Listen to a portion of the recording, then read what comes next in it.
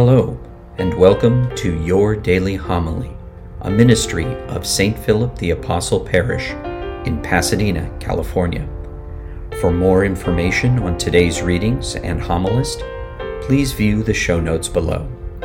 And now, your daily homily. The Lord be with you. And with your spirit. A reading from the Holy Gospel according to Matthew. Glory to you, Lord. Jesus went into the region of Caesarea Philippi, and he asked his disciples, "Who do people say that the Son of Man is?" They replied, "Some say John the Baptist, others Elijah, still others Jeremiah, or one of the prophets." He said to them, "But who do you say I am?"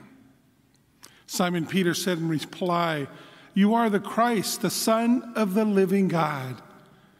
Jesus said to him in reply, "Blessed are you, Simon, son of Jonah, for flesh and blood has not revealed this to you, but my heavenly Father. And so I say to you, you are Peter, and upon this rock I will build my church, and the gates of the netherworld shall never prevail against it. I will give you the keys to the kingdom of heaven. Whatever you bind on earth shall be bound in heaven, and whatever you loose on earth shall be loosed in heaven." Then he strictly orders his disciples to tell no one that he was the Christ. My brothers and sisters, the gospel, the good news of our Lord. Praise to you, Lord Jesus Christ. Well, let me ask you this. How many of you have said or believe or fall in line with the statement, God has a plan, or God has a plan for me? Raise your hand if you like that. Great. What is it? What's God's plan for you? Oh, I could get into, she said to be happy. I could get into that. Somebody else? Okay, sorry. What's God's plan for you? I don't know. You see, because most people, if you ask, they'll say, I don't know, which is a problem, because actually you do know. Hey, actually you do know. You just, somehow, it wouldn't be very nice of God to have all these plans and then none of us can know what it is. And so you're just playing a guessing game until you die, and then either, did I get it right or did I get it, no, did I get it right or did I get it wrong? I mean, right? That wouldn't be very fair. So, I've talked about this in short in the past, but let's dissect God's plan in 4 parts, because you all know this, but maybe you just haven't put the whole thing together. The first part of the plan, God's plan, was creation.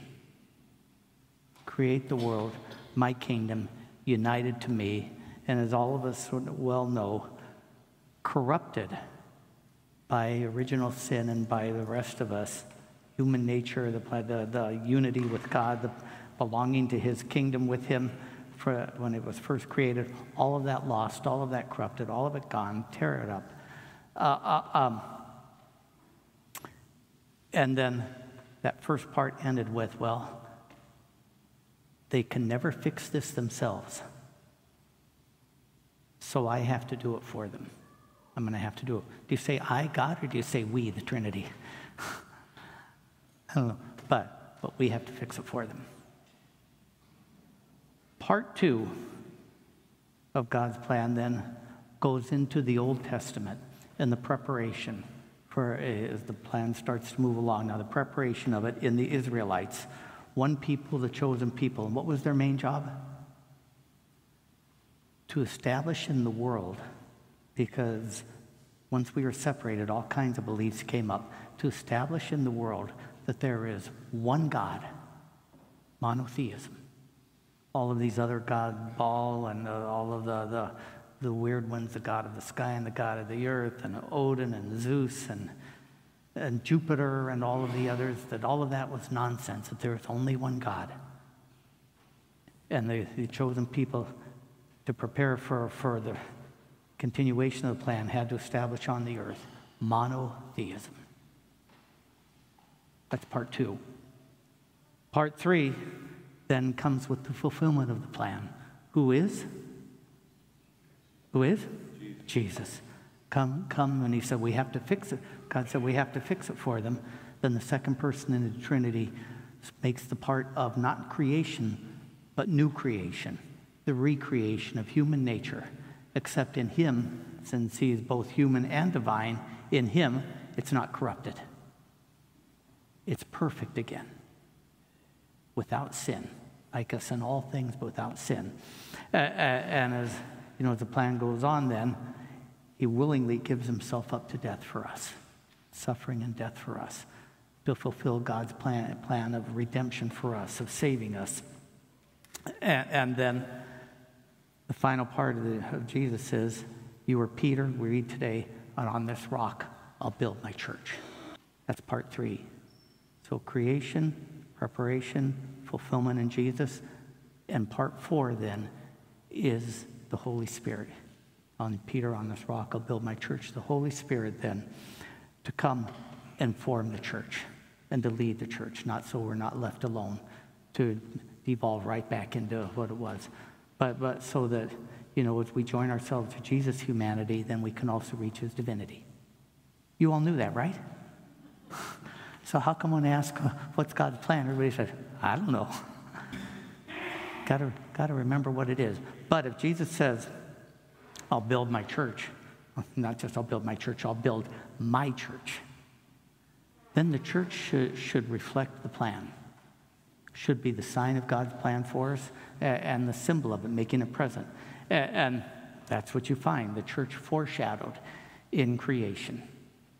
Foreshadowed is God, you know, creation was humanity connected to God's kingdom. When Jesus building his church with the Holy Spirit guiding it, again, humanity connected to the kingdom. Present now, but not finished until the end. So it's foreshadowed. It is prepared for in the Old Testament with the chosen people. Again, the church is created then by Jesus, part 3 of the plan, again, paralleling God's plan. And then part 4, the Holy Spirit to form us. But you see, not just to form us like the Israelites into a separate people from everybody else, but to form us into the entire world. Who's not welcome in the church? Does it matter where you come from? Does it matter what color you are? Does it matter what language you speak? Does it matter what gender you are? Who's not welcome in the church? Everybody's welcome. And that's the final part of God's plan. So if Jesus said, you know, you're Peter, and on this rock I will build my church. And we say all this, you know, that the church is the mystical body of Christ, all of us formed by the Holy Spirit into his body. Why do things go wrong? Why do things go wrong in the church?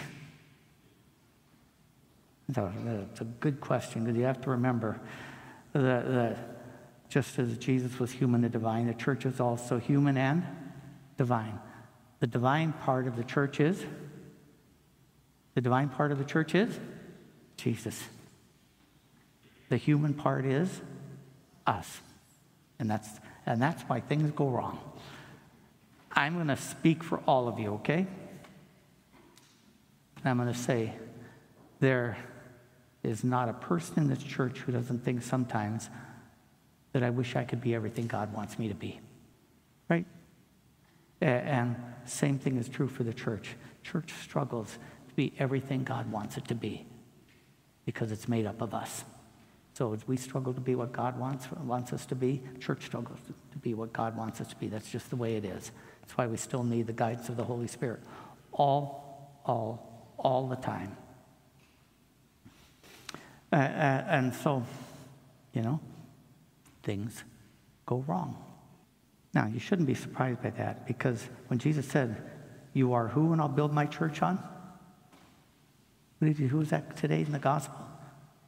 Peter. You know, I chose Peter for my confirmation name. And I listened to the teenagers who said, oh, I want Saint whoever, I can't remember who it is now, because she's the patron saint of music and I love music, or I want this person because he's a patron of this. You know why I chose Peter? because he messed up all the time and then was sorry for it. And then messed up again, and then was sorry, and messed up again, and then was sorry. So many times I said, that's somebody I understand. That's somebody I understand, and it didn't let him that stop him. In fact, today when he says, Peter, you're Peter, and on this rock I'll build my church. You know what you're going to read next year that comes immediately after in the scriptures?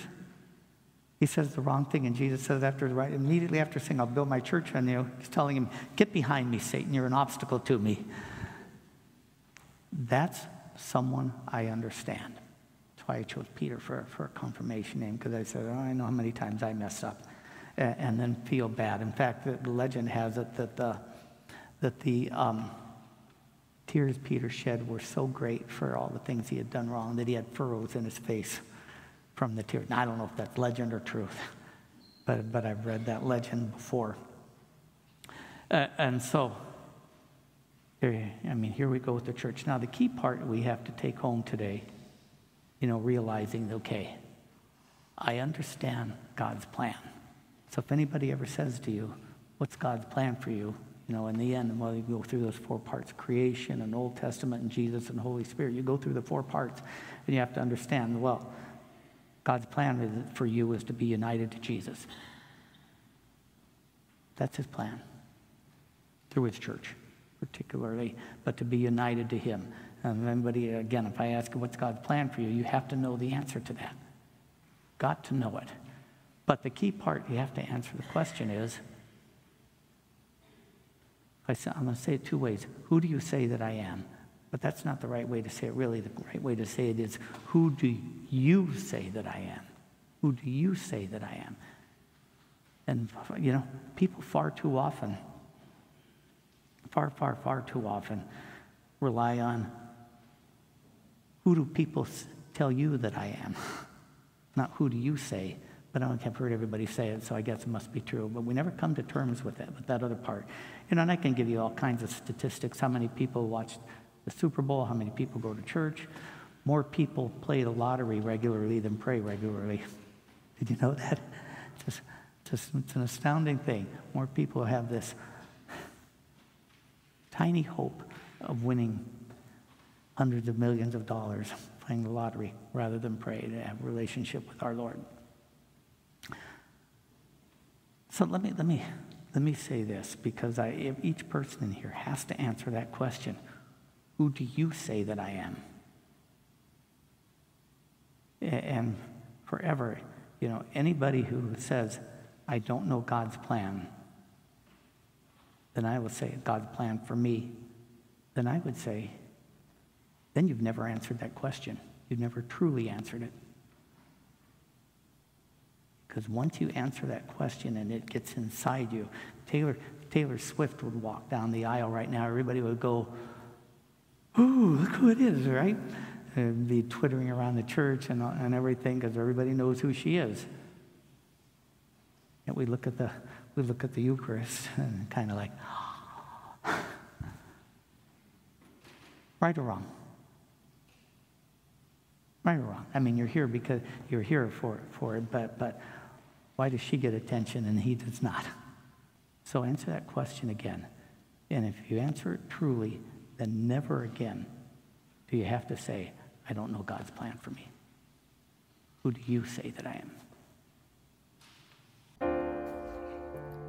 Thank you for joining us at Your Daily Homily. For information on St. Philip the Apostle Parish or to support this ministry, please click on the links provided. Until our next time together, be safe and God bless.